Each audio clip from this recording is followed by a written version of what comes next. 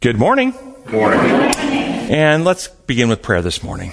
Gracious Father in heaven, we again are so thankful that you are our Father. We're so thankful for the way you have created and built your universe to operate for Jesus and for all that he has done for us. And we ask that your Spirit will join us this morning, enlighten our minds, transform our hearts, give us discernment and give us effectiveness in presenting this final message of mercy to the world, that those who have never really heard it and are being confused by all the things that are happening in the world can see the light of heavenly truth and be drawn out of this world into your kingdom. We pray in your holy name. Amen. Today, we are doing lesson number 12 in the quarterly Making Friends for God, and the title is A Message Worth Sharing. What is the message worth sharing today? The memory text for today is Revelation 14, 6 and 7. This is from the New King James Version, and it says, Then I saw another angel flying in the midst of heaven, having the everlasting gospel to preach to those who dwell on the earth, to every nation, tribe, tongue, and people, saying with a loud voice, Fear God and give glory to him, for the hour of his judgment has come, and worship him who made heaven and earth, the sea, and spring of waters. And then I want to read the first paragraph. The first paragraph right below that in the lesson says, Christ's atoning death was universal. That is, it was meant for all. And I want you to, as you hear this paragraph, be thinking, a message worth sharing. Is this articulating what you believe is the message worth sharing? So, Christ's atoning death was universal. That is, it was meant for all people who have ever lived, regardless of when or where. Thus, the gospel speaks to people of every language group, culture, and background. It bridges ethnic divides. It is the incredible good news that Jesus, in his life, death, and resurrection, has triumphed over the principalities and powers of hell. The gospel is all about Jesus. He died for us and now lives for us. He came once to deliver us from the penalty and power of sin, and is coming again to deliver us from the presence of sin. He died the death we deserve so that we can live the life he deserves. In Christ, we are justified, sanctified, and one day glorified. When you hear that, do you hear, that's the message? That's it. That's the message we're sharing. And if so, well, I guess I should affirm that absolutely it centers on Jesus. Absolutely Jesus is the key. He is God's solution to the sin problem. Jesus is our Savior. And only through Jesus do we achieve salvation. There's no question. We affirm that completely. Let's affirm our thankfulness to God for Jesus and what he's done for us. But having affirmed all that, does this paragraph sum up what you believe is the message for this time in human history? And if so, how is it different, what we read here, different from any other evangelical or Protestant group? I didn't read one thing here that isn't being taught in every evangelical church or Protestant church out there today. Do we have anything different to share? Is there anything special that we have that's important that we share at this time in Earth history? Or is this the message? And if so, do you see my point? I don't disagree with anything in the paragraph. I don't disagree with it. I just find it both inadequate and incomplete. That's all. It's not wrong. It's just incomplete. And what it leaves out is the central, most important elements that Jesus came to expose and resolve.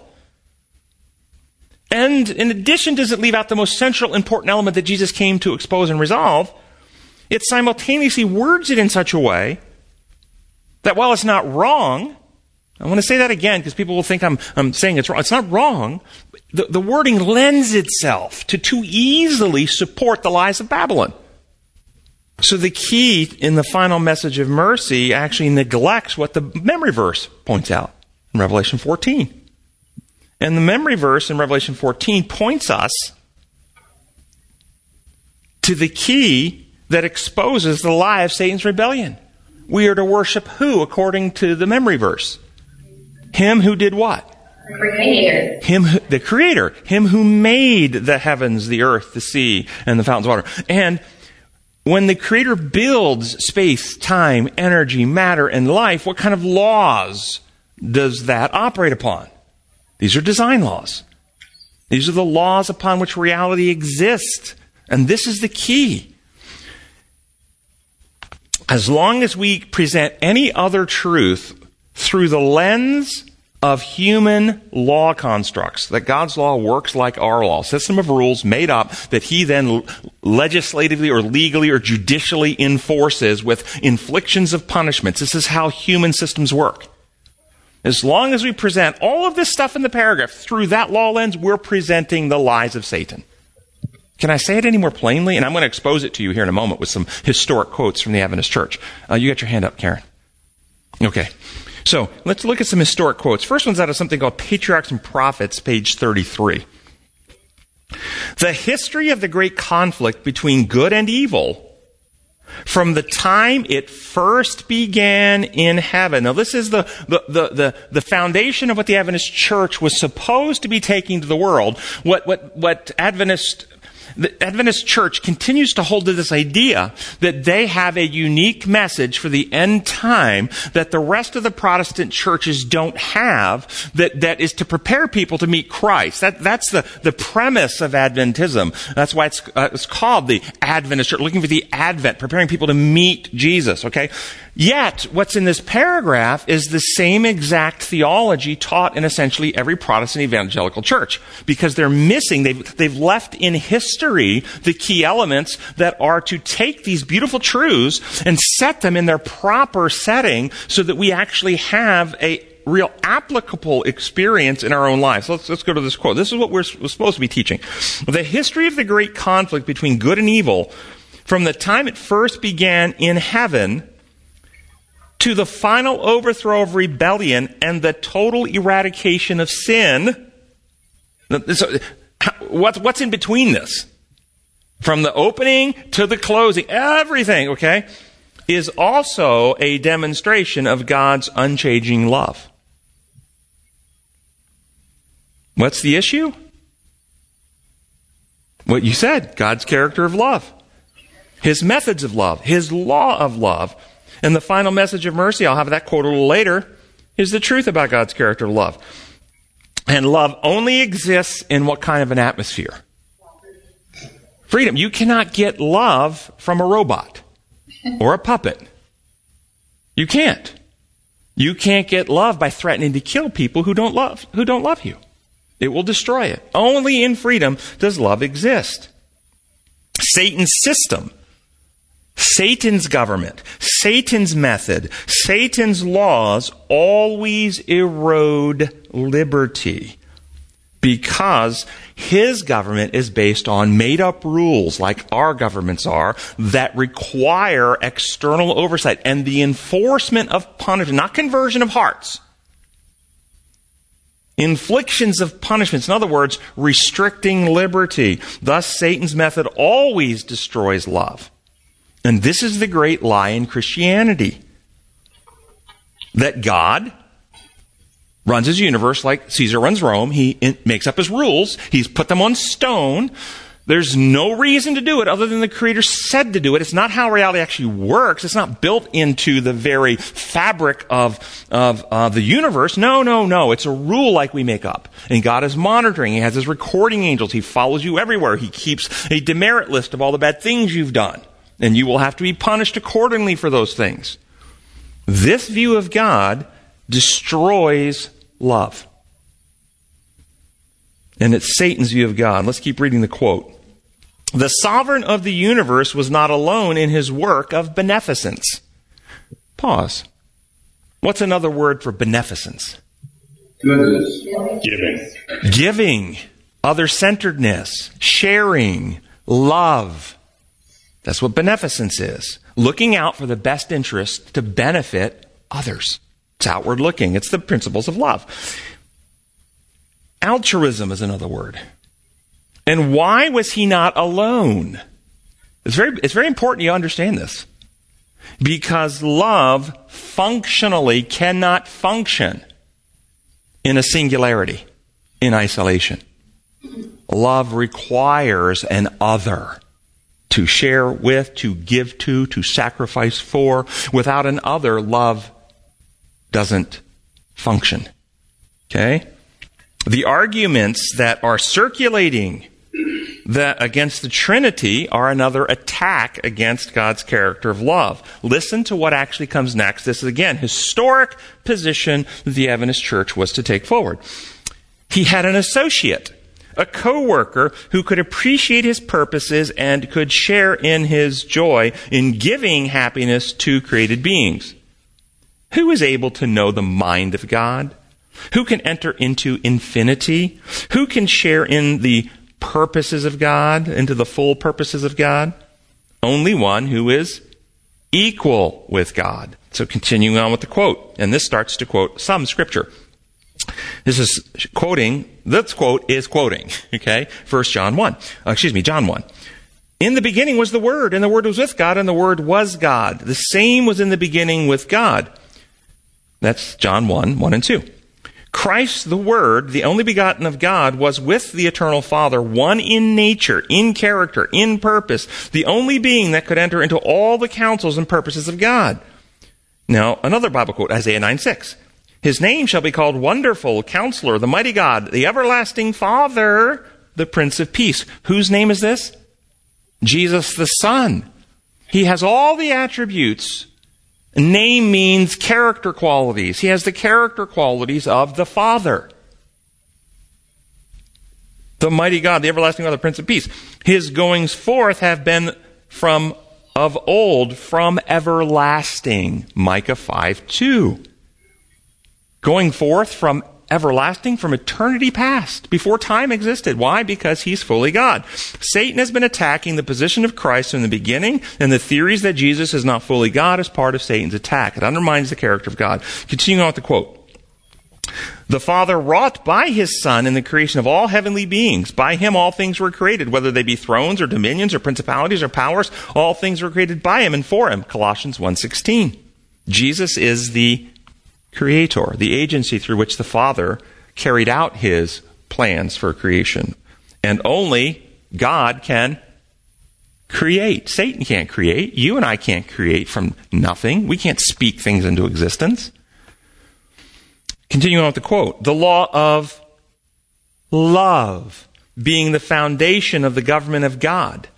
The happiness of all intelligent beings depend upon their perfect accord with its great principles of righteousness.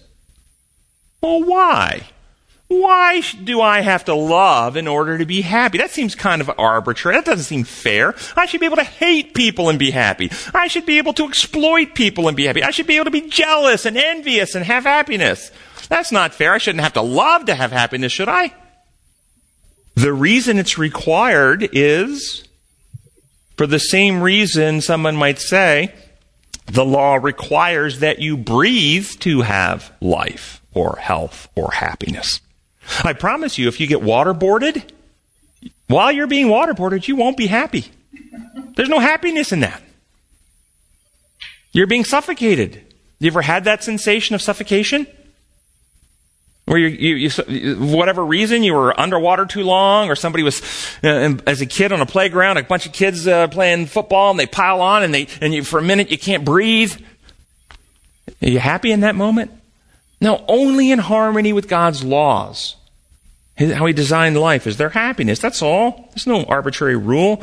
Continuing on with the quote. God desires from all his creatures the service of love. Service that springs from an appreciation of his character. He takes no pleasure in forced obedience. Notice that statement, no pleasure. Think that through. No pleasure. It's not that he couldn't force obedience. He is the infinite God. He could. But he takes no pleasure in it. Pleasure. Why?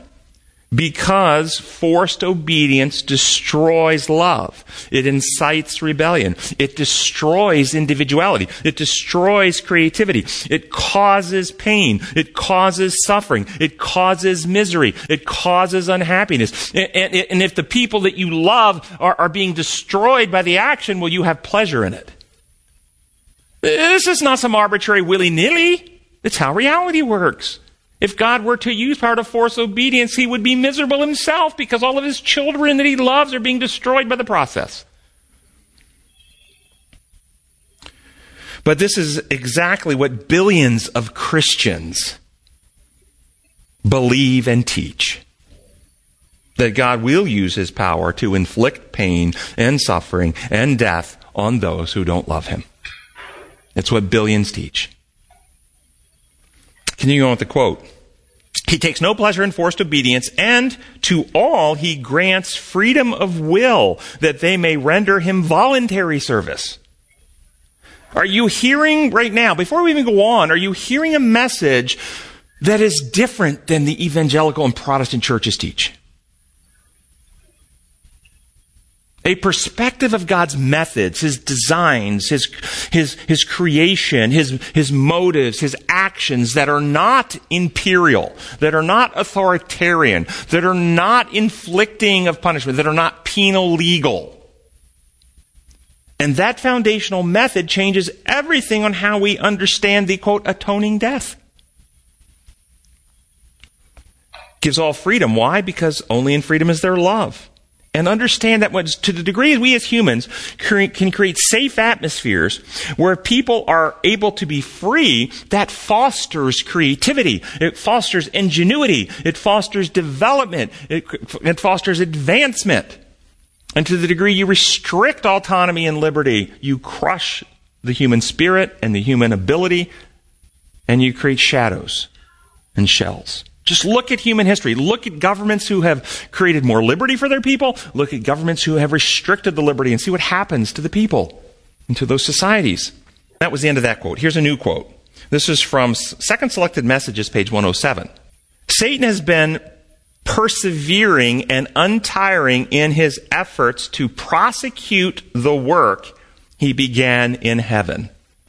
Prosecute the work he began in heaven. What work do you think he began in heaven? Well, of course, the war with God over God's character. But what kind of war? War of ideas, war of words, war of concepts. But what's the root strategy? Lies. Lies are the method. That's right. And the lies about character of God and the character of his law.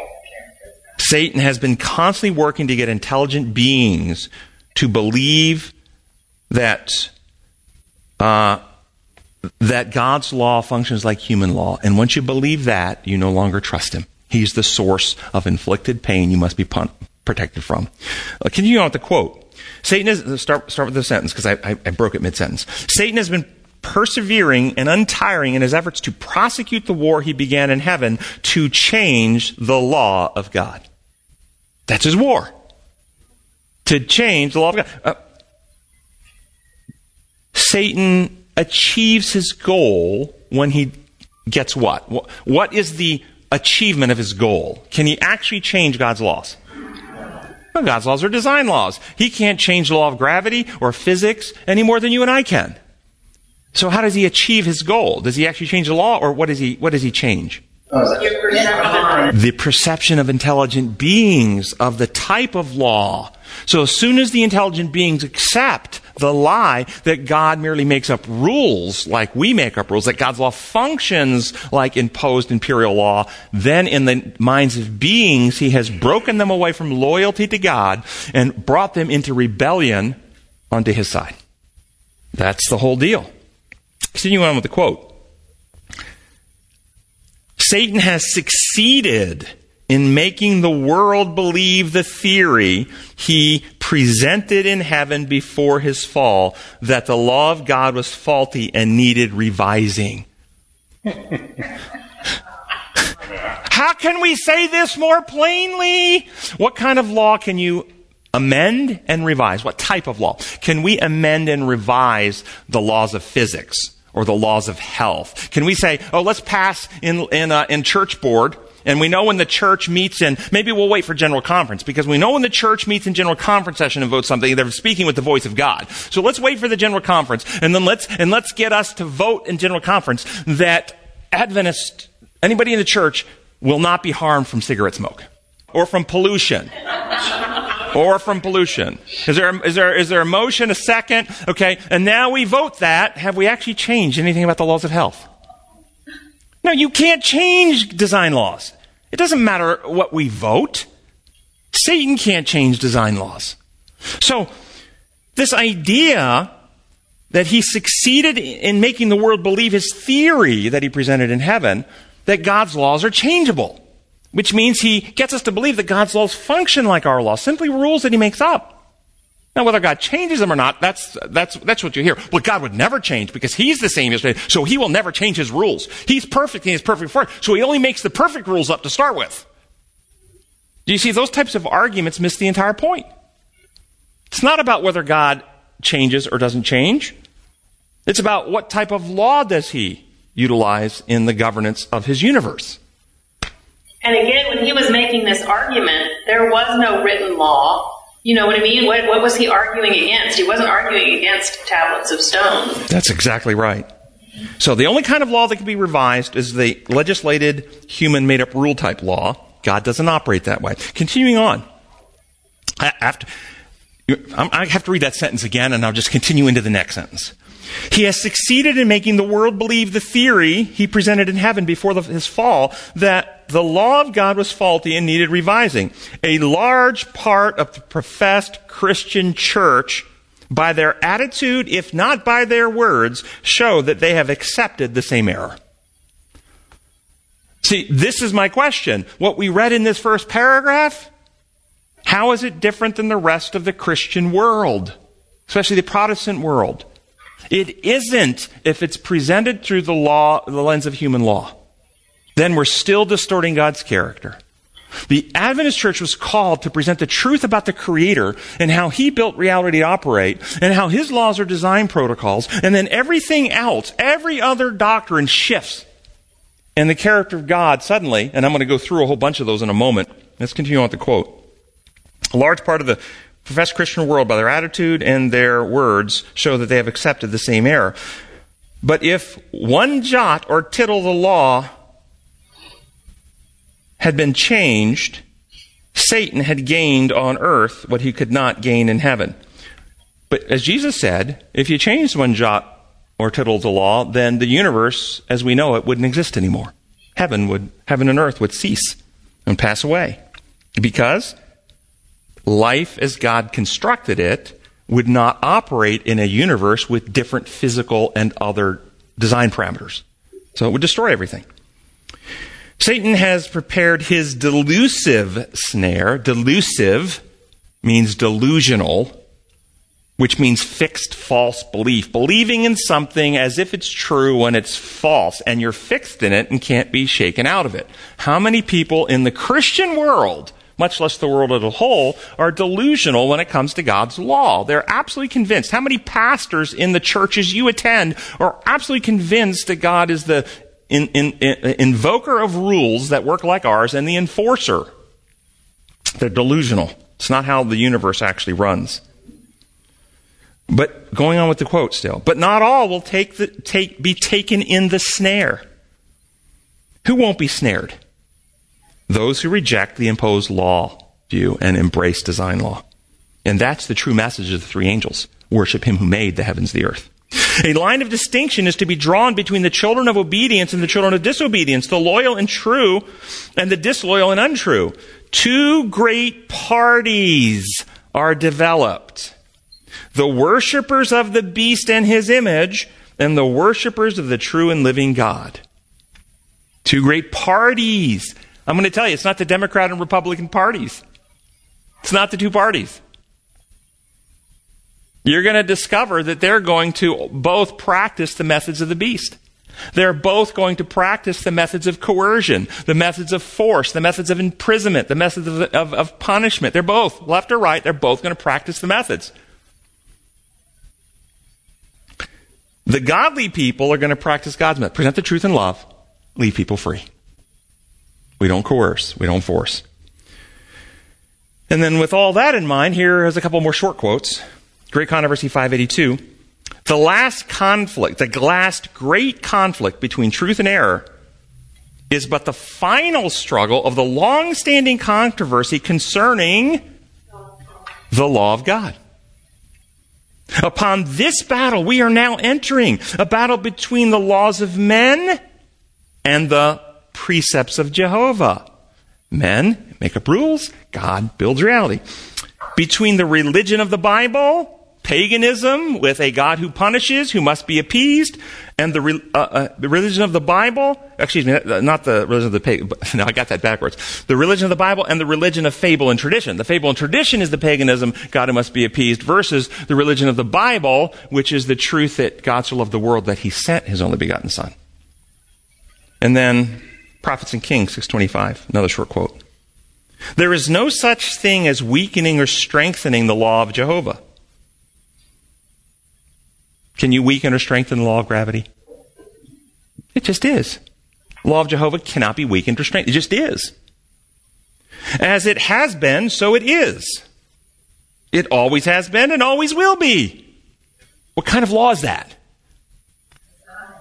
Holy, just, and good, complete in itself. It cannot be repealed or changed. Remember, Satan's allegation has started in heaven. God's law needs to be revised. See, different type of law. God's law cannot be repealed or changed because it's the protocols upon which reality is built to operate that ultimately emanate from the very character of God, which is love. Between the laws of men and the precepts of Jehovah will come the last great conflict of the controversy between truth and error. Upon this battle we are now entering, a battle not between rival churches.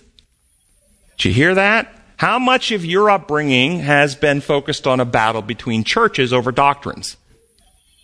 It is not that battle. Not a battle between rival churches contending for supremacy, but between the religion of the Bible and the religion of fables and tradition. It comes down to, do we worship the Creator who built reality, operate on design law, principles of love, truth, liberty, and do we internalize those, have that law written in our hearts and minds and become an operating principle for our characters? Or do we embrace the beastly system of right and wrong based on rules, and it's not fair, and we have to punish those, and justice is making sure they get their just desserts?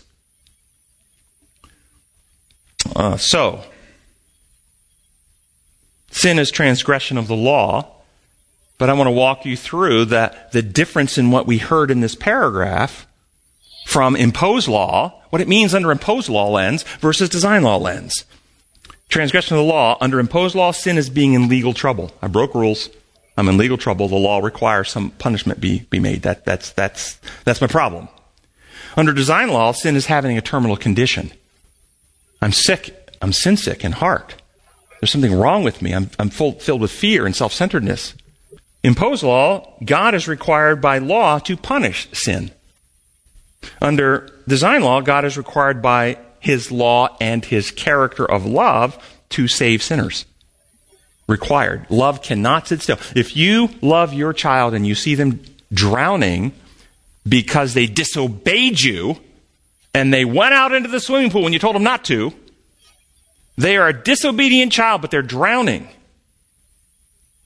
If you love them, what is the just action for you to take? The right thing to do? Save them.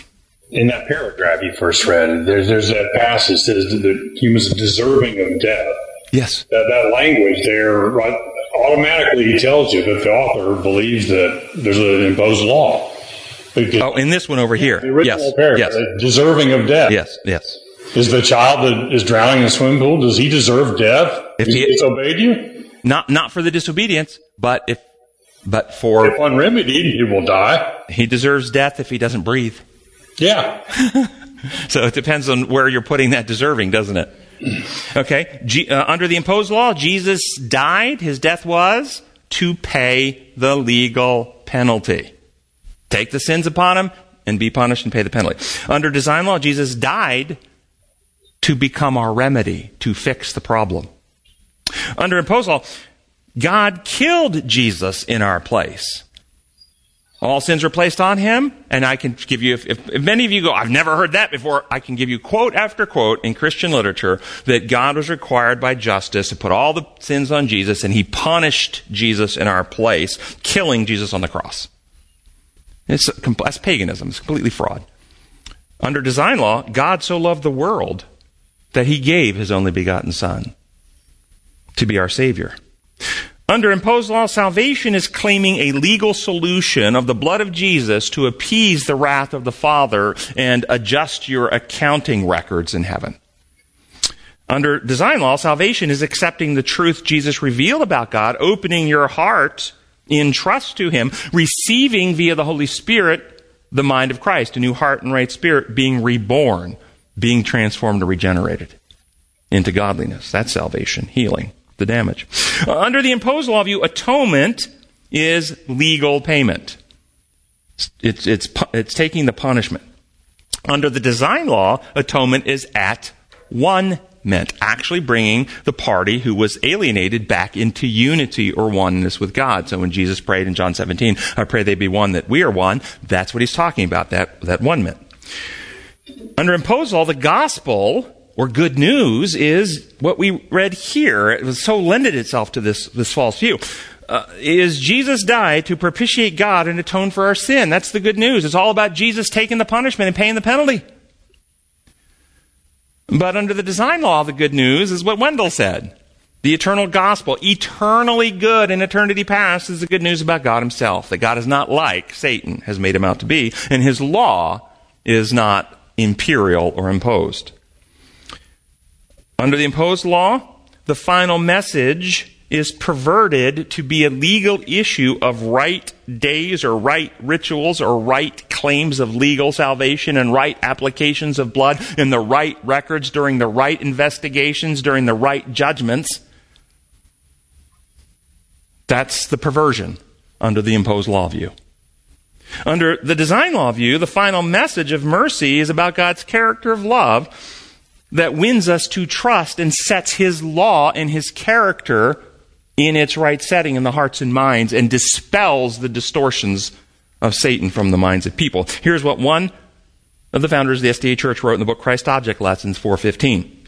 It is the darkness of misapprehension about God that is enshrouding the world.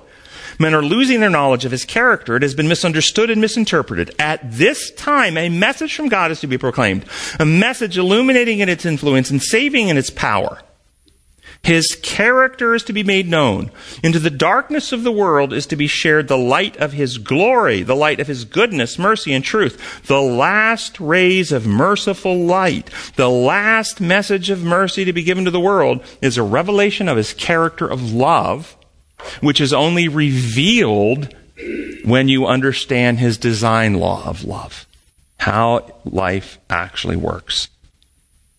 So if you connect the previous quotes that we just read about the final battle is the culmination of the original battle over the law of God in heaven, connect that with this quote that the final message of mercy is a revelation of God's character of love. Do you see how that Satan has rooted his war in an imperial legal lie about God, teaching people that justice is achieving the right doctrines or getting the right rituals or finding the right rules, doing the right behavior, claiming the right payment, but certainly not experiencing the right heart. The first angel's message calls us to reject this lie about God, to return to worship him who made the heavens, the earth, the sea, to give glory to him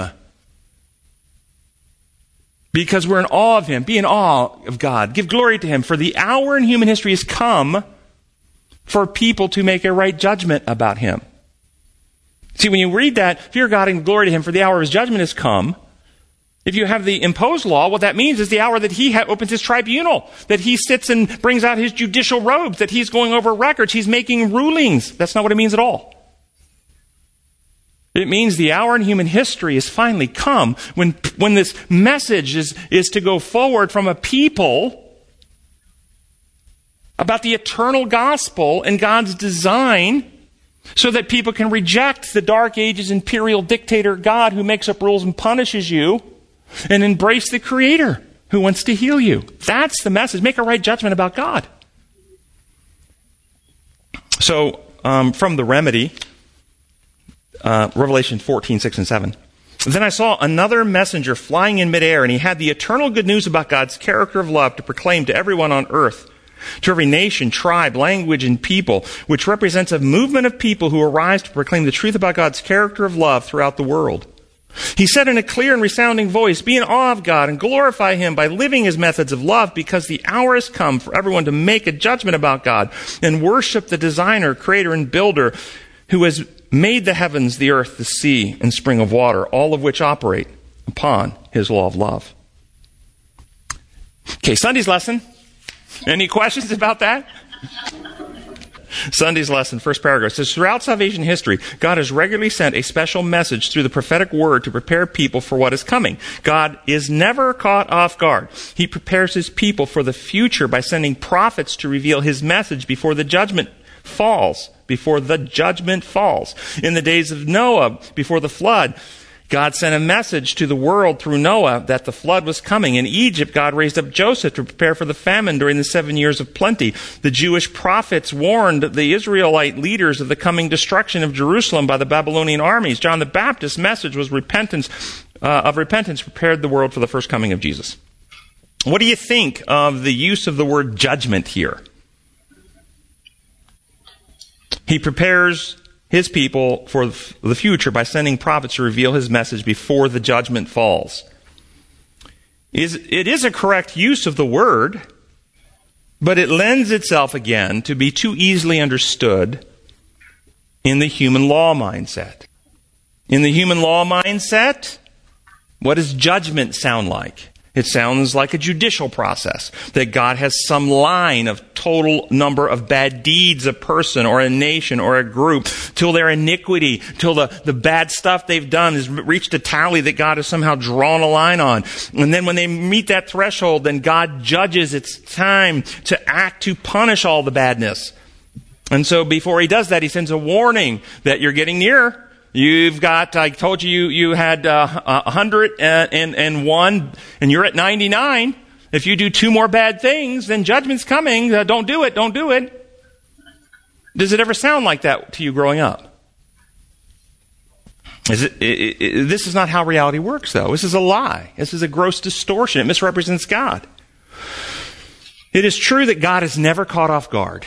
That's true. And it's true that God sends warning to his people, no doubt about that. But again, the authors don't seem to incorporate into their explanation the 2 key pieces of reality that illuminate events quite clearly.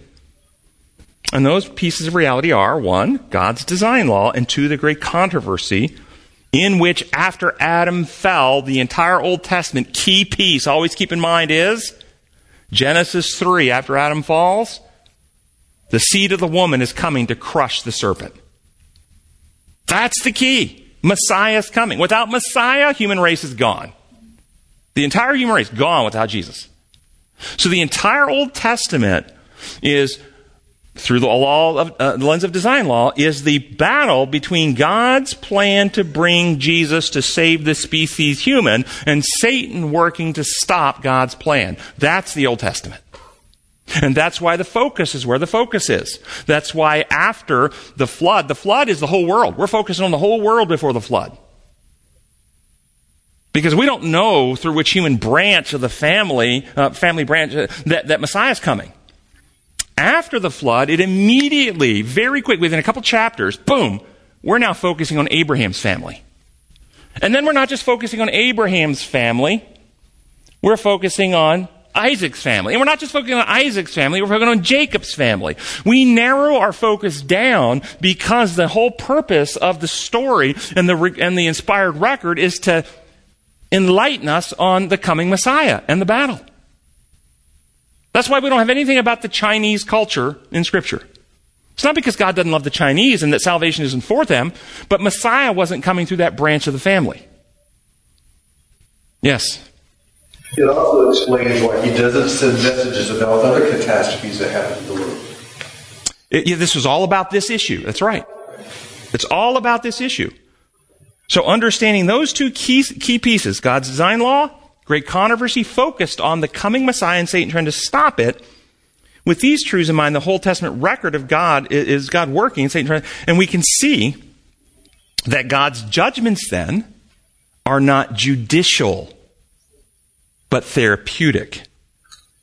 Like a doctor who assesses a circumstance, an illness, a patient with symptoms, and makes a judgment.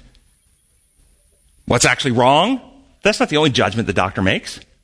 The doctor makes another judgment of multiple possibilities. In my judgment, what's the best solution? What's going to get the patient well the quickest? What's going to hurt them the least? And God's judgments in Bible times are consistently and constantly God assessing the necrosis of sin and how it's spreading through the human species, and then judging what actions he needs to take to maintain the avenue for the Messiah and what actions he needs to take to save the most people. This is what you constantly have. That's what the whole story is. And he sends warnings of the dangers of deviating from his laws. What's going to happen? Like a doctor warning the patients of a patient who won't stop smoking. What confuses people is when they confuse the first death and the second death. That first death, which is a sleep death, with the second death, which is non-existent annihilation. Only God calls the second death death. That's the wages of sin. No longer existing. God does not call first death death. He calls it sleep. In fact, Jesus said, those who believe in him, though they die, they will never die. Though they sleep, they will never die. Though they sleep, they will never die. He said specifically to the mourners about the little girl, Jesus said, she's not dead. They laughed at him. When you confuse first and second death, then you look at God's actions in Old Testament times and you think God kills people. No, he doesn't. God may put some people to sleep, like at the time of the flood, or the firstborn of Egypt, or the platoons that came to arrest Elijah. But they're not dead. They're just in suspended animation. The pause button on their life has been hit, and they will be awakened to continue their life in one of two resurrections. I want to share a little section out of the Remedy Genesis about this process. This is Genesis 6, starting in verse 5. The Lord saw how human beings, by choosing to indulge selfishness, had completely corrupted themselves, destroying in themselves his design of love, and how their every desire was totally selfish and their hearts sought evil all the time. The Lord grieved at their suffering, and his heart ached over humanity's terminal condition. He also grieved at the action his love must take in order to slow the spread of sin and to keep open the avenue for the Messiah to come and to save the human species. So the Lord pronounced his therapeutic plan: I will remove the malignantly selfish human beings from the face of the earth that I have made. I will remove humans and animals, both large and small, and the birds of the air. Having to do this grieves me, for I have created them. But the Lord was pleased that he had a friend in Noah.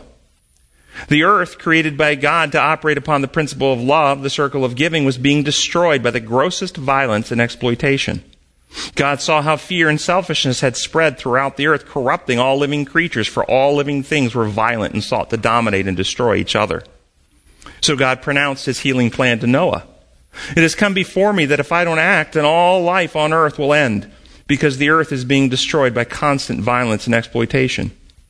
I am going to stop this cycle of violence and put an end to the living creatures and change the earth to slow down future corruption. Understand that I must act to save humanity, to keep open the avenue for Messiah and slow the spread of sin. I'm going to bring waters to flood the earth, and all creatures living upon it are going to die, and the face of the earth will be changed. So what is God's judgment? You've done bad stuff. You broke my rules. You didn't get the right payment. I'm required by law to kill you. Or you're killing yourselves. You're out of harmony with how life works. You're all going to die if I don't do something. I love you too much. I can't let that happen. I'll put some of you asleep so I can keep open the avenue for my son to come and fix the problem and provide a solution for you. Second paragraph. The message of eternal significance for the first century was Christ had come. The Father's love was revealed through the sacrifice of Christ on the cross. Although the wages of sin is death, through Christ eternal life has been secured for all. It is our choice whether by faith we receive it. This message of salvation in Jesus will never be out of date. It is present truth for every generation. What is the message of present truth for today?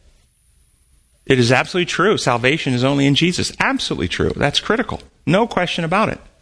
Do we present it any different than the Roman Church? The Protestant evangelical churches? Do we have anything to say about salvation in Jesus that is unique and special for today? Can you tell me what you have to say about Jesus and salvation in him that people need to hear today? Have I put you all to sleep? And this is out of CSA. I can't remember what that acronym stands for, page 46. It says, God intends that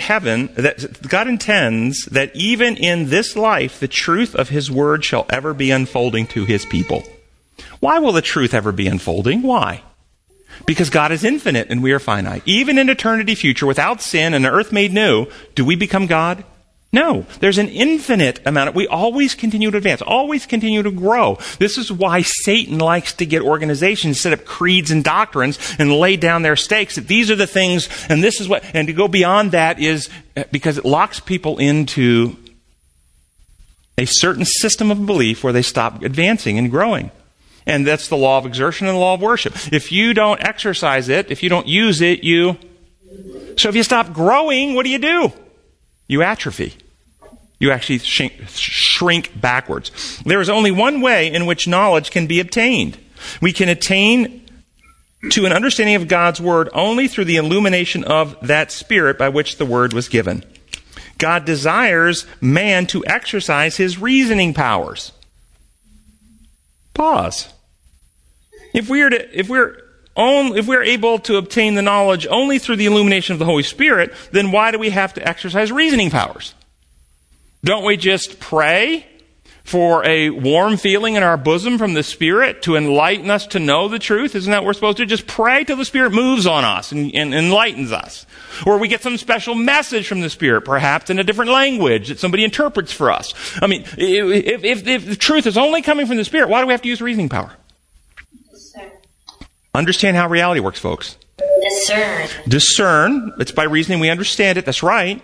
What else? But where does it lead? What's the consequence to you as an individual? That's the only way we adopt it as ours and it becomes part of our individual. That's it. The only way for God to transform you and you still be you is for you to agree, be persuaded, and internalize into your own heart. You have to think it through and come to you. Let every person be fully persuaded in their own mind, Romans 14:5.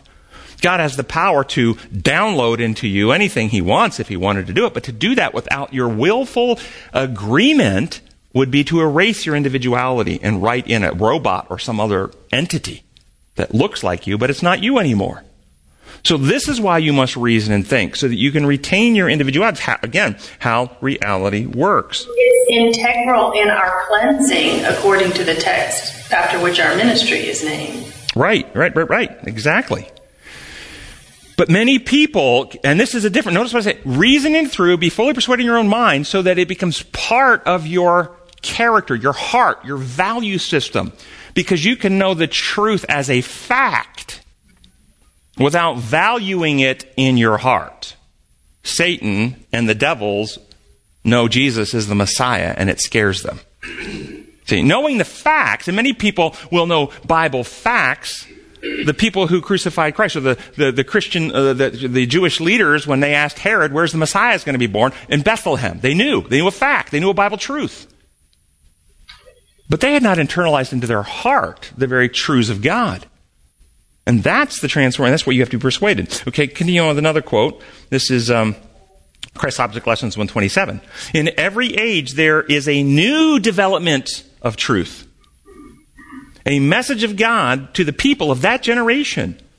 What do you think the message is for us today? I'm convinced it's the truth about God's design law that illuminates him as creator and sets everything new. All the doctrines have always believed are reset in the right setting of God's character of love and his design laws. It's the three angels' message put in its right setting.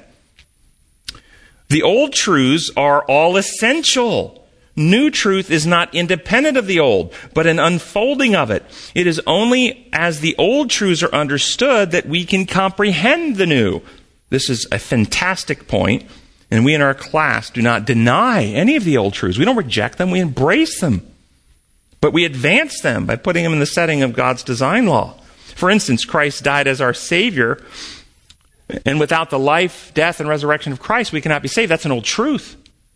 But we advance it from the penal legal fraud of paying penalties and pleading blood to an angry, wrathful deity that would hurt us without it, to that the fullness of God was in Christ. God was in the Son, reconciling the world to himself. That he was carrying out God's plan and purposes to take up humanity broken off by Adam's sin and carrying it to completion or fixing it and restoring the law of God into the species human. And destroying out of humanity, in the humanity that he partook, the infection of fear and selfishness, being tempted in every way just like we are.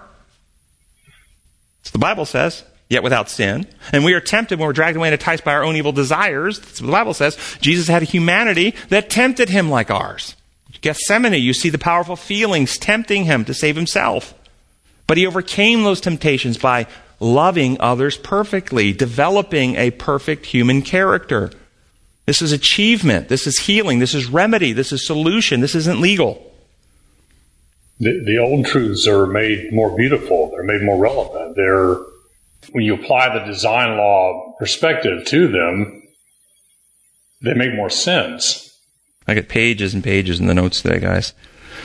Is there any questions you all have? Because I have so much I'm not going to get to, and so me just picking something. Is there anything you had in the lesson, any of the days of the weeks you wanted me to be sure to mention on? So we were just in Sunday. I'm not going to get to Monday, Tuesday, Wednesday, Thursday. I got stuff in every day. I can just keep going right through my notes, but there's this. Okay, so I guess I'll do that because we only have about 4 or 5 minutes left. It talks about Jesus' teaching in Monday's lesson. And if you read my blog about 3 weeks ago on the parables of Jesus, I point out by listing all of his parables and showing from all his parables that every one of his parables reveals, every one of them, design law and exposes the fallacy of imposed law. That's why they hated him over and over again. Every one of them. It's just how reality works, how nature works, why a seed grows, why it doesn't grow. There is no judicial process. There's no, why does the leaven cause the bread to rise? Is it because God reviews the batches of dough and, this one's got leaven in it, so a miraculous thing happens and God rules that can, and this one didn't, you don't get my miraculous power to make the leaven. No, it's how reality works. Every one of them. A message for God's people. Is there a message for God's people today? I won't read from the remedy. It's in the notes. So you should read in Revelation chapter 3 to the Laodicean church, starting in 14, from the remedy, and just see what the message is to the Laodicean church. God has a message for us today. What happens to a person who believes they are in legal trouble with a God who will torture them unless they get a substitute to plead to that God or pay that God a blood payment of a human sacrifice so that God won't kill them? What happens to a person who believes and prays those things? There are laws involved, not imposed laws, design laws. Law of worship. By beholding, we become changed. Does a system like that bring more peace or more fear? It brings more fear. Perfect love casts out fear. This is Satan's corruption. He has corrupted Christianity, and the Christian world has misrepresented God to the entire world. So the whole world is intoxicated on the wine of Babylon. Whether they've accepted God or rejected him, the reason they've rejected him is because the thinking people in the world have looked at this arbitrary, punitive despot and go, I would rather not believe in God at all than to believe in that thing, which is actually a more rational belief. And so even the agnostics and atheists are drunk on the wine of Babylon. Yes, Wendell. On Wednesday's lesson, in the middle of the page, it makes a statement which is true in the middle of obedience is the fruit of a saving relationship with Jesus. You have to understand that in the practice of design law. Yeah, so let's read that paragraph. It says, in the age of moral irresponsibility, when millions of people feel that they are accountable to no one but themselves, this judgment hour message reminds us that we are responsible for our actions. There's going to be a judgment, folks. You better watch out. There is a relationship between the attitude of reverence for God, obedience to God, and the judgment. Obedience is the fruit of a saving relationship with Jesus. Only his righteousness is good enough to pass the judgment. And in his righteousness we are secure. Through his righteousness we live to glorify his name in all that we do. Okay, comments? That wonderful sentence is in the middle of a whole bunch of fear, based on your outlook on what the law is like, what the judgment is like. So if we have the imposed law view, what do you hear in this paragraph? Watch out. There's the judge. And if you don't get punished in this earth, it's okay. God's got a record in heaven, and there'll be an eternity. Now, how many of you heard Christians say, I'm not going to punish you because God can punish you and give you more than I can ever make you pay? Have you heard that kind of stuff? Okay, what kind of law model? They tell, what kind of God are they worshiping? People that are afraid of God. And do you see that this imperial law view contributes to the violence in society and the corruptions of society? Why? Well, because you can think you can get away with it. I can do sin and get away with it under this view. There's loopholes. There are exceptions. I might not get caught. The authorities might not know. Or I might get someone to erase the record of my sin. They might erase the videotape of me doing it. Or the record in heaven might get erased if I get the right person up there to do that for me. Or I might get someone to hide me from the judge and stand between me and the judge and plead my case and be an intercessor and mediate for my cause. Or I might be covered in a robe of someone else's right doing or righteousness. So when the judge looks at me, he can't see my wickedness. You see? This whole penal legal corruption contributes to the corruption of society. We see it in society today with the violence and rioting happening in various cities and the looting and things that are going on and the murdering because they think they can get away with it because the authorities are not going to hold them accountable. So I can do it now. I'm not going to be held accountable. This is what human law constructs do. But we don't see people in society today, in these cities that are protesting, lining up to pour gasoline over themselves and light themselves on fire. We don't see that. We don't see people lining up on these protests to have themselves jump off the Empire State Building or ingest radioactive toxins. Because there's no loopholes for that. There's no avoiding accountability in those actions. See, when you understand design law does not play favorites. This is why Jesus or God is not a respecter of persons, meaning it doesn't matter your station or position or your belief systems or your religious affiliations or your church affiliations. It doesn't matter. God's law treats everyone exactly the same. And if you have a Christian, a Jew, and a Muslim all jump off the Empire State Building, gravity treats them the same. It doesn't matter whether they prayed in the right direction 5 times that day, whether they have the right hat on their head, whether they were baptized in the right way. It doesn't matter. Gravity treats them all the same. And this is the corruption of religions, that they have all this arbitrary, rule-oriented stuff, like some of that stuff matters. It doesn't. In one of the supermarkets locally recently, everybody's wearing masks these days, as you know. And I was going down an aisle with my mask on, and everybody else had their masks on. But this particular supermarket had a little, go this way on this aisle and go that way on the other aisle. And I was going the wrong way on the aisle, and somebody confronted me. And they accused me of killing people I was accused of. I work at one of the local hospitals, and I see people die because of people like you. And I said, I really feel sad for you that you think that my walking a direction on an aisle actually makes a difference when everybody's wearing a mask. That same supermarket I was in yesterday or Thursday, and those aisle directions are gone now. So you can walk any direction. They're gone. They've taken them because everyone's wearing masks. Those aisle directions were put on before the mask requirements when they tried to just keep people 6 feet apart without wearing masks. Okay? Now the masks are on, you don't need the aisle directions. But this is the silliness of people. Rules-oriented people don't understand how reality works. We see this in society constantly, like the people who got tickets at their churches when they sat in their own cars to have an outdoor program, and nobody left their own car. They drove into the parking lot. They all sat in their own cars, and they preached to them on a loudspeaker, and a police officer went from car to car to car to ticket them all because they weren't allowed to meet at church. So the police officer enforcing the law, because it's a rule, is a vector to carry. If anybody did have the virus, that he's a vector now carrying it to everybody else. But we kept the rule because we don't want to pass the virus around. This is the craziness that happens, and it happens in our world, left and right. For those of us who understand design law, you can look at this world and you can see the stuff that is just completely crazy, delusional, as one of our authors wrote here a while ago. Wendell, closing comment.